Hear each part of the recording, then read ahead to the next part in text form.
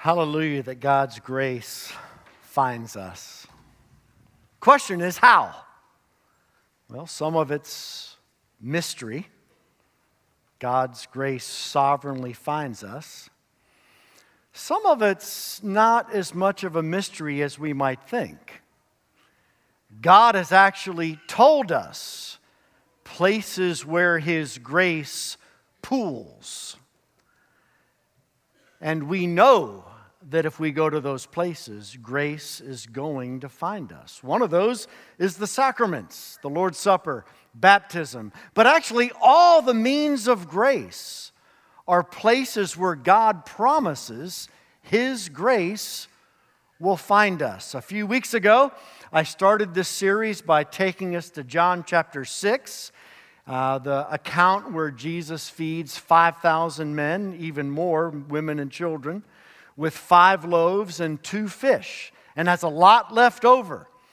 And He talks about how the people were impacted supernaturally. They weren't just after a bread factory or a bread machine. They were seeking Him because that experience involved grace that touched them. And in John 6, 54 to 58, Jesus changes the words, or John in the text records different words for eat. When Jesus says, "You must eat my flesh and drink my blood." John has Jesus in the conversation switch to a much more graphic word and to the present tense. In John 6, 54 to 58, the Greek word for chomping or gnawing or ripping like a wild animal tearing into flesh. And John has Jesus speaking in the present tense. So it's not just conversion, but Jesus says that we are to continually, constantly feed, chomp, gnaw on His flesh. How do we do that? Well, He's not primarily speaking of the Lord's Supper. He may be including thoughts of the Lord's Supper, but He's talking about abiding in Christ. He's talking about the Spirit-filled life. He's talking about how we continually feed on Christ, how we find grace through the means of grace, because God has promised His grace will meet us there. I read an article this past week about gnawing on Jesus. As a matter of fact, the title of the article was Gnawing Jesus. And the author talks about an earthquake that occurred in Armenia, which is sort of south of the Georgian Republic, used to be part of the Soviet Union. There was an earthquake there several years ago, and a woman was trapped under a concrete slab, but she stayed alive for 4 or 5 days. She actually ultimately did survive. But the amazing thing was not just that she survived, but she was holding an infant, and the infant wasn't hers. She couldn't nurse it. It was a very young infant. She couldn't nurse it. We don't know what happened to the mother. So to keep the baby alive, she allowed the baby to gnaw on her, the woman's, lip, gnawing to the place where flesh came off and it became bloody. And the baby was kept from dehydration and dying of hunger by literally gnawing on the lip of the woman and drinking the woman's blood. Now that sounds gross, but it saved the child's life. And that is exactly what Christ is calling us to do in John 6. And that's what the means of grace are all about. They give us an opportunity to gnaw on the body of Christ and drink the blood of Christ. Not merely through the sacrament of communion, but through time in the Word, time in prayer, generosity, fasting, silence, solitude, and the sacrament of baptism as well. How do the waters of baptism offer us Jesus? Well, we're going to talk about that. So turn in your Bibles to Colossians chapter 2. As we dig in, we're going to learn that you can't really get a doctrine of baptism from one passage, but this passage will be a good springboard into helping us understand what baptism is from a Reformed and Presbyterian perspective. Look, folks, I get it. 60% of our church, you are not from a Presbyterian and Reformed background. I know that. I'm not going to pick any fights today. I just want you to understand why we believe what we believe. Every time we do a baptism, we have lots of kids in this church. That's lots of times. I try to just share little tidbits of why we believe what we're doing is biblical, what it means, what the purpose is, what we believe God is doing or promises to do. But with this Means of Grace series, I'm going to be able to spend a little bit more time explaining what baptism is all about. Now, the reason why Paul is even writing Colossians 2, 9 through 15 that deals with the topic of baptism was because after the church in Colossae was planted, there was some destructive teaching that was making its rounds among the people in the church. The destructive teaching was that Jesus and his finished work gets you started, but if you really want to experience God's favor, you need to be committed to the Mosaic law. Basically, you need to be a Christian who becomes a Jew. And if you do that, then you'll experience the power of the Spirit, the blessing of God. Not only that, but they also mixed in with this idea of becoming a Christian Jew, they also mixed in some pagan beliefs, some magical, superstitious beliefs. The whole idea that there were certain religious objects that if you learned how to use it right, like maybe a magic lamp, that you could summon angels and you could ward off demons. And so there's this just crazy destructive teaching in Colossae. And so Paul writes the letter to the Colossians to say, if you've got Jesus, you need no add-ons. If you've got Jesus, you got all you need. Matter of fact, if you have Jesus, you have everything. There's nothing more that you can have. So keep on growing in Jesus. Keep on increasing in your understanding of what your union with Christ means. Keep on finding and discovering places of grace like the Means of Grace.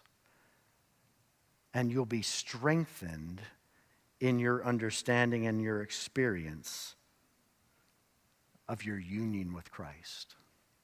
The sacraments are not magic, but they are supernatural.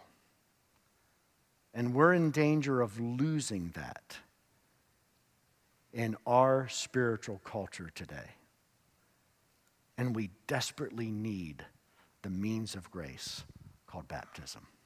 So let's all stand up, reverence for God's word, and follow along as I read Colossians 2, verses 9 through 15. This is God's word. For in him, in Christ, the whole fullness of deity dwells bodily, and you have been filled in him. See that? There's no add-ons to Jesus. You have been filled in him, who is the head of all rule and authority. In him also you were circumcised, with a circumcision made without hands, by putting off the body of the flesh by the circumcision of Christ, having been buried with him in baptism, in which you were also raised with him through faith in the powerful working of God, who raised him from the dead.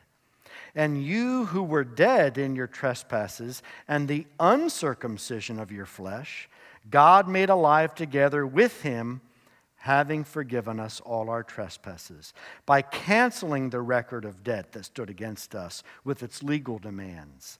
This he set aside, nailing it to the cross. He disarmed the rulers and authorities and put them to open shame by triumphing over them in him. May God bless the hearing and teaching of his inspired, infallible, inerrant, and authoritative word. This is God's word. He gave it to us because he loves us. And He not only wants us to hear the Word preached, He wants us to see the Word visibly displayed in a way that changes our lives by the beauty of this means of grace. Let's pray. And so, God, we commit this time to You. God, we'll never see the truth unless You open our eyes. God, some of us have tons of baggage. Well, actually, we all do. I do. And so, Lord, would You cut through all the baggage and enable us to really see by Your Spirit what Your Word says. In Jesus' name, amen. Go ahead and have a seat. So, it is Father's Day. I haven't forgotten. And what you need to realize is that every single time there's a baptism, it is a celebration of our Father in heaven. Because this leads to one of the big reasons why Baptistic churches and Reformed and Presbyterian churches practice baptism differently. We believe in the Presbyterian Reformed tradition that baptism is primarily a celebration of what the Father promises to do, as opposed to the Baptistic view, which tends to be a celebration of what we are doing, which is confessing and professing and taking a stand over our newfound faith. We believe baptism is primarily a celebration of what God promises to do, not what we do. So 3 aspects of baptism revealing baptism as a means of grace. First of all, feast on the biblical framework of covenant baptism. I understand there's different views. What we need to do, however, is be willing to understand where the other view affirms its commitment to Scripture. We can disagree, perhaps, on some of the conclusions, but we need at least to listen to each other to see whether, in fact, what we're talking about is biblical. And I would submit to you that the Reformed Presbyterian view of baptism, if nothing else, is grounded in a biblical framework. And some of us may have never heard it, and I hope you'll get a chance to hear it today. So look at verses 11 and 12. I want you to notice one thing. Grammatically, when you get rid of all the parenthetical statements in verses 11 and 12, grammatically, this is what it says. You were circumcised having been baptized. Okay? There's no way around it. Grammatically, that's what the text says.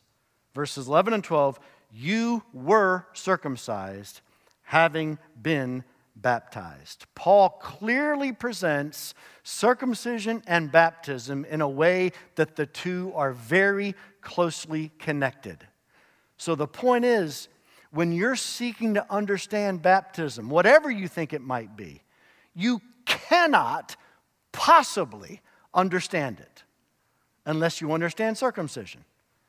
Just like with the New Testament, you can't possibly understand the New Testament unless you understand the Old. And we have too many folks today that they want to be committed to a third of the Bible. It's the whole counsel of God. Look, if you're looking for one verse that says sprinkle candidates for baptism and also baptize not just believers who've never been baptized, but also baptize their children. If you're looking for one verse that says that, you're never going to find it.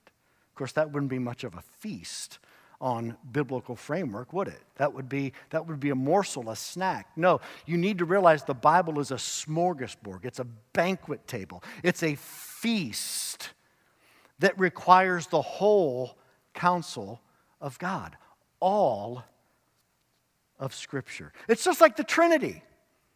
You try to show me a verse that teaches God is God the Father's God, God the Son's God, God the Spirit's God.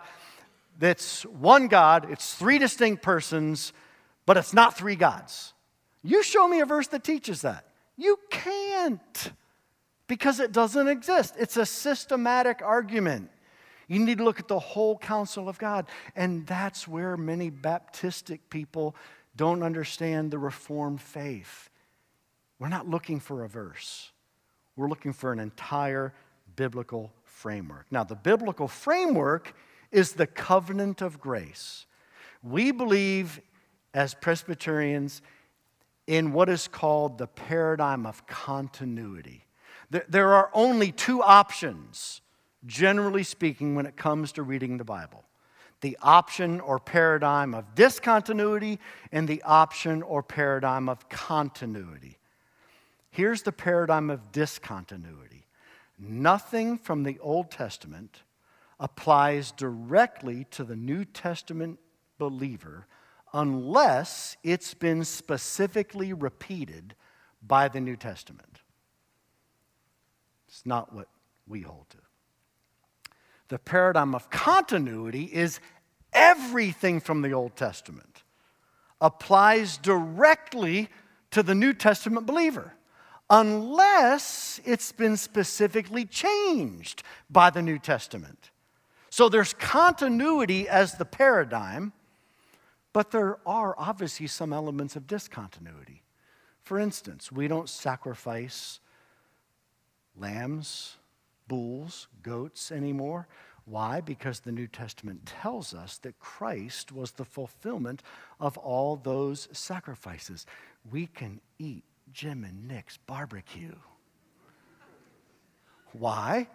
Because the text of the New Testament tells us that Jesus declared all foods clean, but also Peter had the vision declaring all foods clean. So there are some differences, but the overall paradigm is continuity. Now, if the overall paradigm of the biblical framework is continuity, and Paul clearly says it is, and I'll show you more of how the Bible's statement and testimony of itself says it is, then you can't understand things in the New Testament without understanding the things of the Old Testament. Like baptism. Clearly, Paul connects circumcision and baptism, so therefore you can't understand baptism unless you understand circumcision. Now, what's interesting about circumcision is in Romans 4:11, Paul calls it a sign and a seal of the righteousness that comes by faith. Well, that's really what baptism is, a sign and seal of the righteousness that comes by faith. But interestingly, it wasn't just new believers who were circumcised. It was male believers, if they'd never been circumcised, were circumcised, and 8-day-old male infants. As a matter of fact, not just 8-day-old male infants, but every male in the entire household. And guess what? You see the continuity of households in the book of Acts, where over and over and over there are household baptisms, where someone comes to Christ and the whole household was baptized. Now, does it prove there were infants? No, but you know what it proves? Continuity. The New Testament church was carrying on just like the Old Testament church was. And here's the other thing. The covenant of grace in Genesis 17, God says to Abraham, I will be a God to you and to your children after you. And you see that continuing all through Scripture.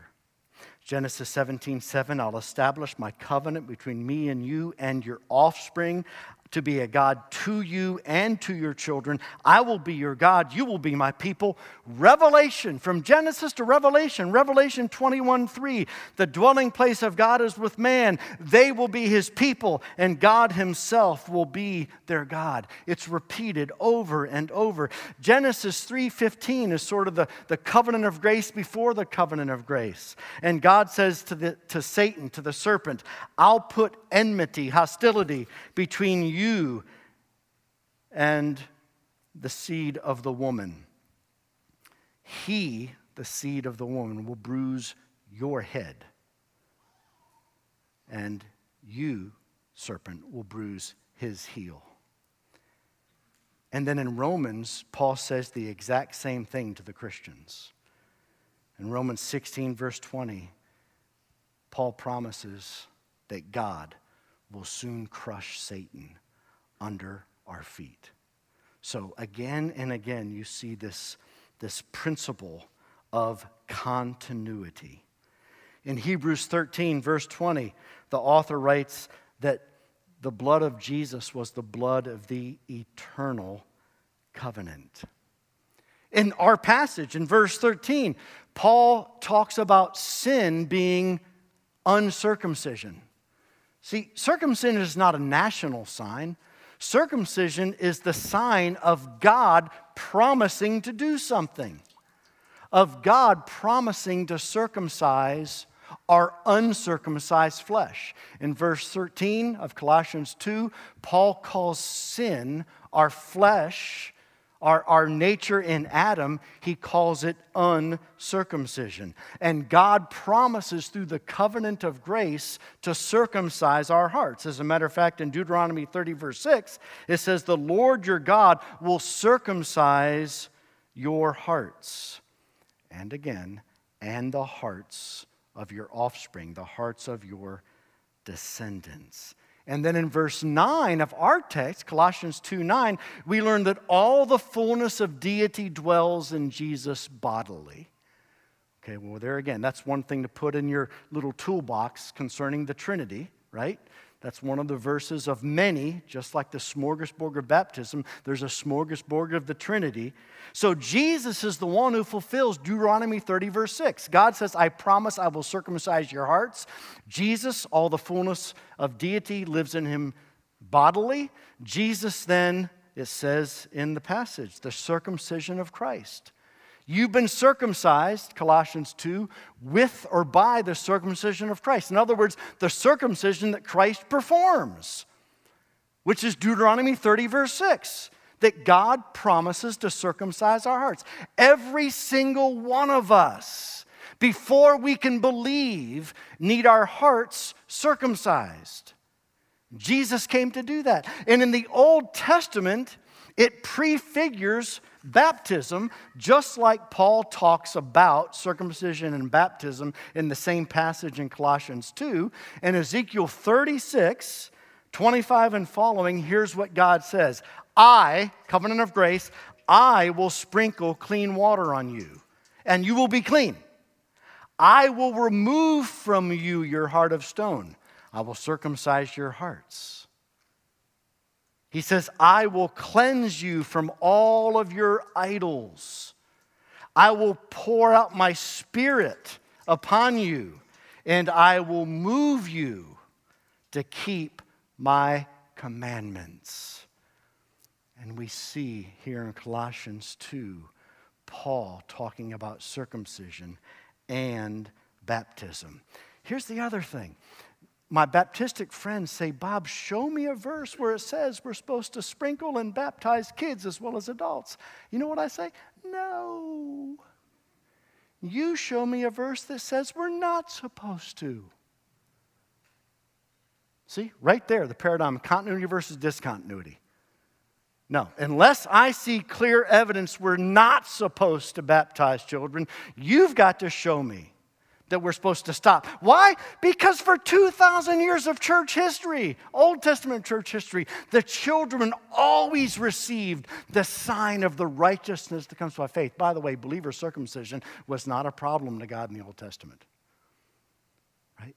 Circumcision was sign and seal of the righteousness that comes by faith. And yet, 8-year-old male infants who couldn't possibly have that faith still received the sign and the seal of the righteousness that comes by faith, because it didn't have primarily the focus of the faith of the child. It had primarily the focus of the promise of the action of God. And this is why it's a sacrament for the whole church. It's not just for the family. It's not just for the parents. It's not just for the child. It's even for an adult, not for the adult. It's not just profession of faith. It's more for the church, of God giving a picture of the gospel. If you would repent and trust in Jesus, I will wash you, I will forgive you, I will cleanse you. This is the picture of the gospel with the preaching of the gospel. And that's the purpose. And then not only would we think that if it changed, there would be evidence in the New Testament. On the contrary, there's actually evidence that it continues, that continuity continues. Acts 2, 38 and 39, the Pentecost sermon. See, now, I hope you're about to hear a verse that you've never heard this way before. The promise is for you and your children. The whole group at Pentecost, they were all Jewish, every one of them. And when Peter says the promise is for you and for your children, they're saying, well, of course, Peter, that's the way it's always been. We've got to stop listening to the New Testament with Alabama ears. We've got to start listening to the New Testament with Jewish ears. If you're an Alabama fan and I say Roll Tide, we just connected. If you're an Auburn fan, I say War Eagle, we just connected. Peter and the community in Jerusalem at Pentecost connected when he said, the promise is for you and for your children. Covenant of grace, continuity, absolutely. Our kids still are included in the covenant promises. And that's exactly what the scriptures teach.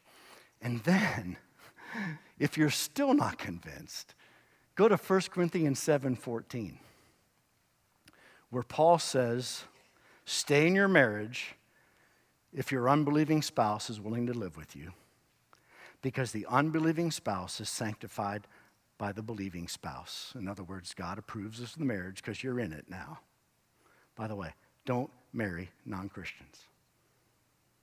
But if you have, you stay there. Then Paul says, otherwise your children would be unclean. But as it is, they are holy. You'll never understand 1 Corinthians 7:14 unless you understand the Jewish understanding of the covenant of grace. Well, of course they're holy. They're different than the pagans. The children of believers are different covenantally than the pagan children. They're holy. Doesn't mean they're saved, but it could. It means they're in a unique relationship. By the way, I'm on point 1. I really believe this stuff, folks. Church history is not necessarily an indicator of the truth of a biblical framework. But can we just go there for a second? From AD 30, 33, depending on the dating system, there only was one church from AD 30 to 1054, the Roman Church. Do they practice covenant baptism? Baptism of believers and their children? Yes. From AD 30 to 1517, there are only 2 churches. 1054, the Great Schism between East and West, Catholic Church in the West, Orthodox Church in the East. Did the Orthodox Christians practice covenant baptism? Believers and their children? Yes. 1517, Lutheran Church was born. There are only 3 churches in the history of the world. Do Lutherans practice covenant baptism, baptizing believers and their children? Yes. 1536, Calvin writes the Institutes. Presbyterian Reformed churches are born. Do Presbyterians? Yes.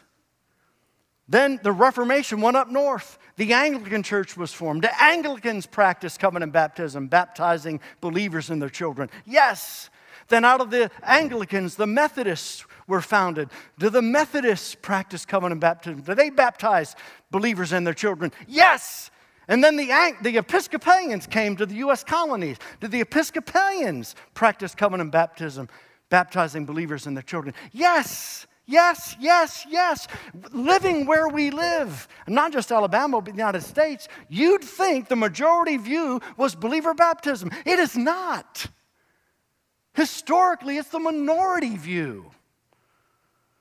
Then you have these folks, and by the way, we're not being mean, and we're not sort of be disparaging. They're godly people, right? These are friends.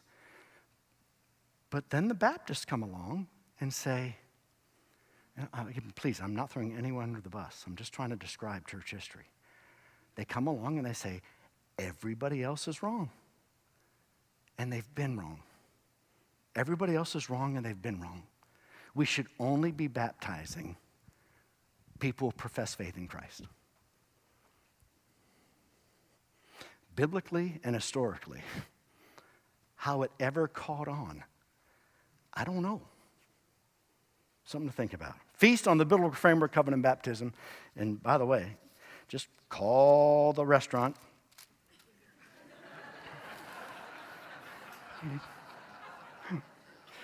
No.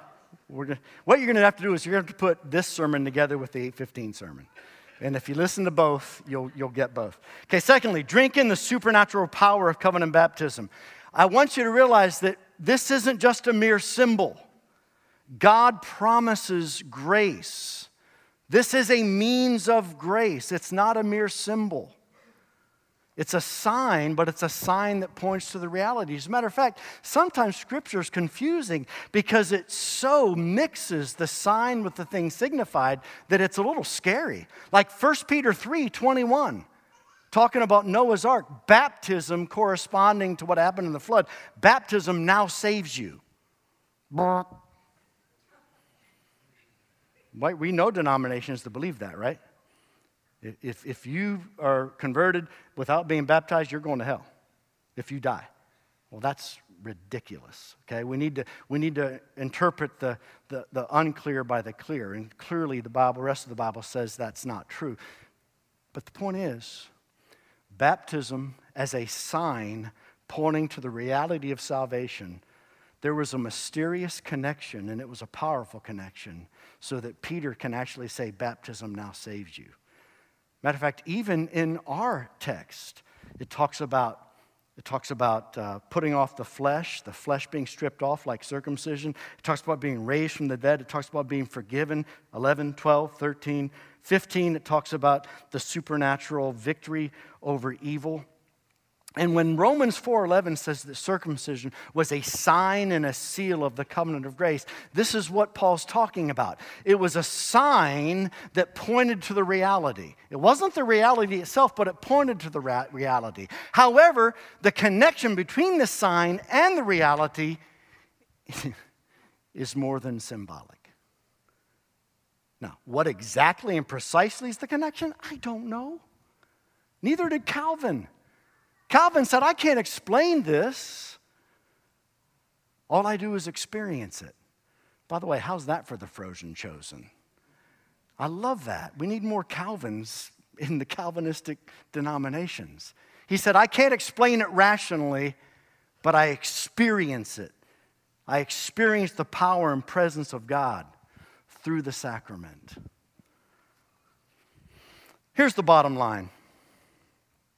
Are sacraments, as Augustine said, a visible form of an invisible grace, or is it simply a picture of our pledge to follow Christ? That's what it comes down to. Is baptism a picture of our pledge to follow Christ, or is it primarily a picture of God's pledge to fulfill the sign in our lives and in our children's lives? Are we doing something in baptism, or is God primarily doing something? You know, there's such a tendency to de-supernaturalize the Christian life. Like when it comes to church discipline, restoration. It's supernatural. People thumb their nose. Go ahead, Bob, do what you need to do. I'll be fine. Okay, well, 1 Corinthians 5, verse 5, Paul says, that we should hand such a person over to Satan who's unrepentant. Now, you know what that means? That means the church, the local church that we saw represented here by the officers today, that local church is an umbrella of protection against the fiery darts of Satan. And when someone exercises and exhibits such unrepentance that they thumb their nose at the leadership of the church, Paul says you hand that person over to Satan. What does that mean? That means the protective umbrella of the church is supernaturally taken down, and that person is now open to fiery darts they've never been open to before. Paul repeats the same thing in 1 Timothy 1, verse 20. I have handed them over to Satan, that their flesh might be destroyed, so that their souls might be saved. There's an umbrella that is protective from the local church, and when people are disciplined, it is supernaturally removed, and they are supernaturally exposed to things that we hope will bring them to repentance. There's a guy named Robert Orner who's written a great book, Why Baptizing Your Child Matters. And he talks about umbrellas. He talks about the umbrella of common grace, where God restrains sin in society. We need that so badly, don't we? What happened at St. Stephen's? We need common grace. It's only common grace that's going to protect us in this church. Trust me, we have a protection team. There's all kinds of stuff going on you have no idea about every Sunday, every time this church meets in any way, in any kind of context. But ultimately, we need Christ to protect us. That's common grace. That's the big umbrella. Second umbrella is the umbrella that goes up at baptism. There's an umbrella that goes up at baptism. This is why I tell you, does baptizing your child matter? Does it matter if you take communion? Let's talk about different sacrament.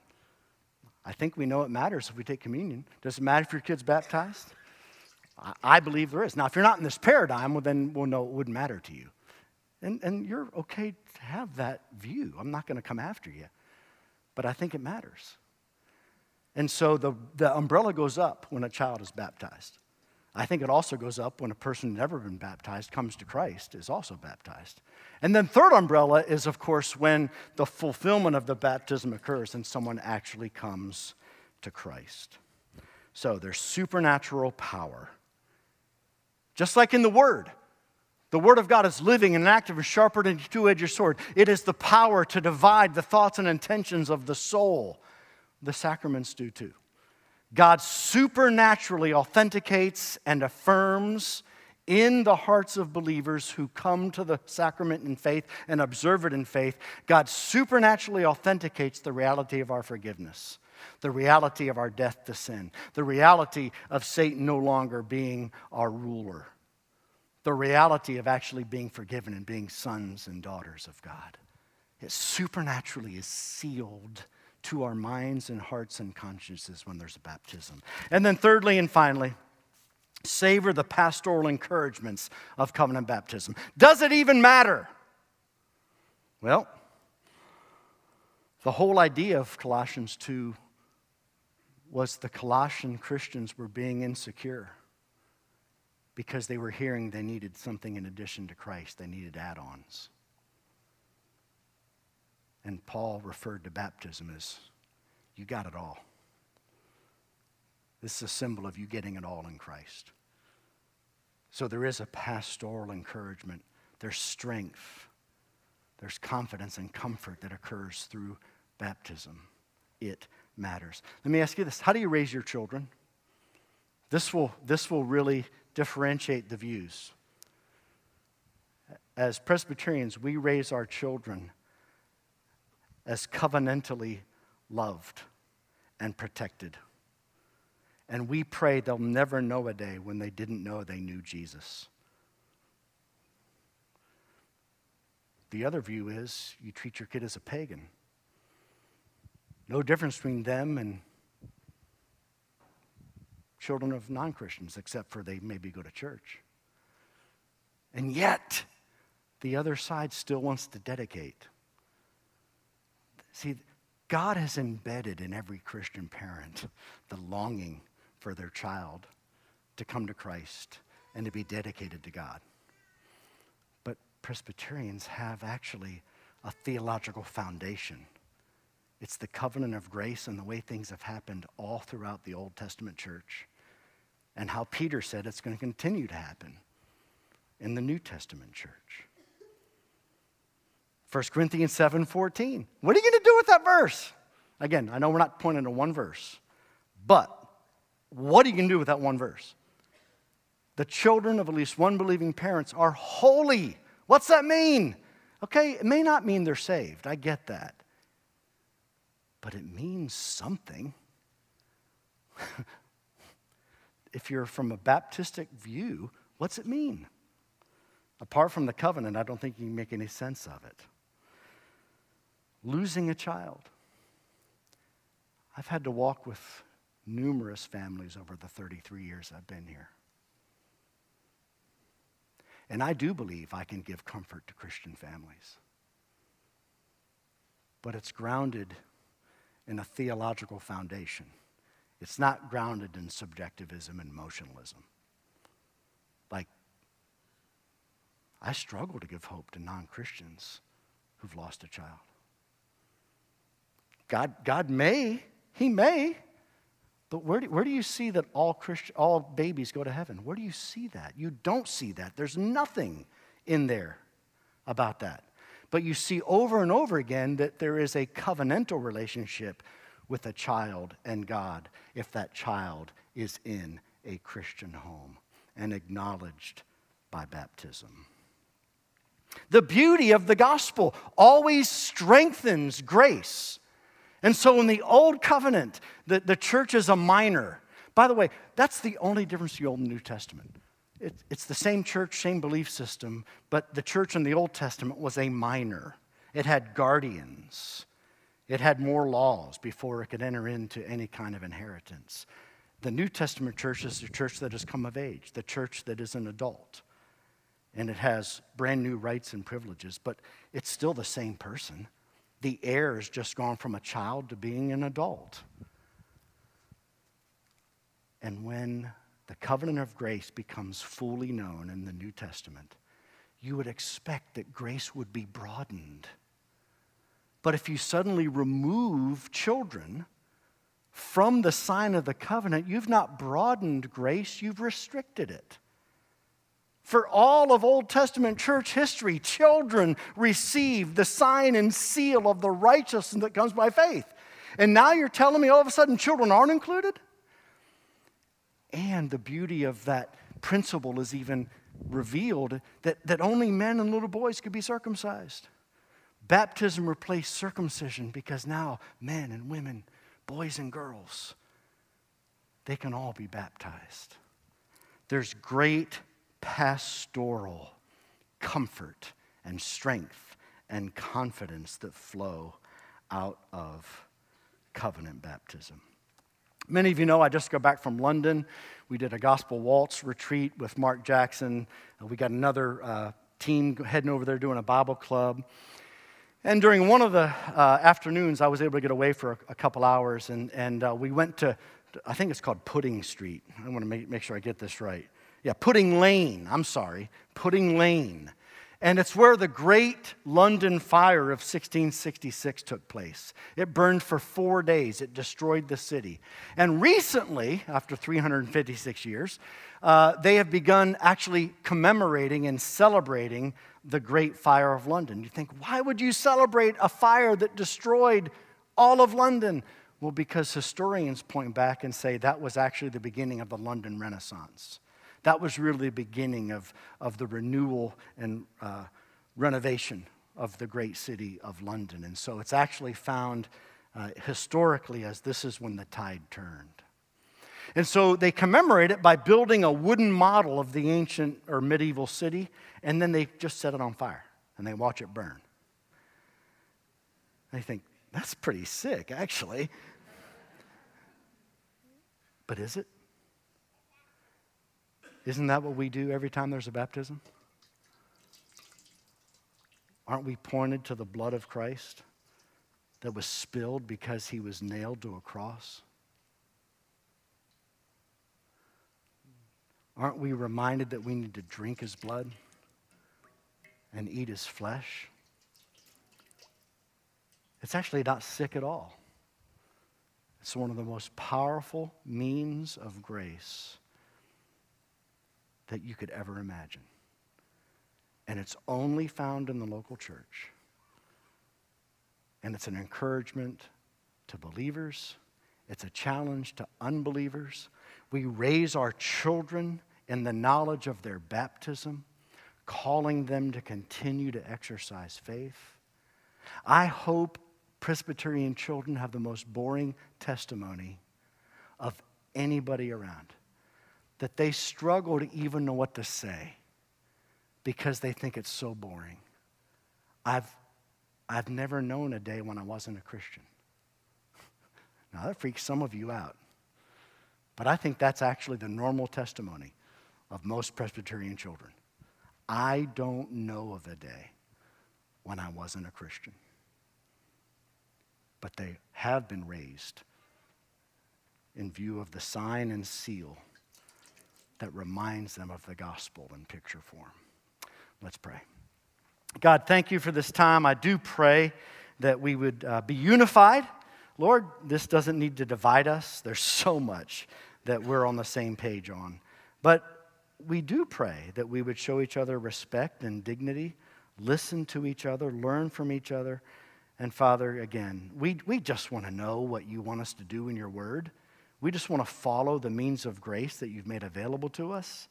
And so, God, thank you for this means of grace. And we pray that if there's anybody here that doesn't know Christ, today would be the day that you used talk about the sacrament to bring them to Christ. Lord, for adults who were children, who were baptized, that they would be challenged by this. Are they living in light of their baptism? Lord, for those of us who have already made professions of faith, are we seeking to improve upon our baptism by growing in the means of grace, by growing in Christ and our experience of our union in Christ? So God, please pour out your Spirit, another sign of baptism. Pour out your Spirit, God, and enable us to live new lives. In Jesus' name, amen. Let's all stand and hear the benediction. Again, is the Christian life supernatural? Why are we even pronouncing a benediction if it's just pomp and circumstance? God says when an elder of the church, duly ordained and installed, pronounces the benediction, God actually blesses. Christian life, so cool. It's so supernatural. Receive it now. And now may the grace of our Lord Jesus Christ and the love of God our Abba Father and the fellowship and transforming power of the Holy Spirit be with you now and always. Amen. Amen.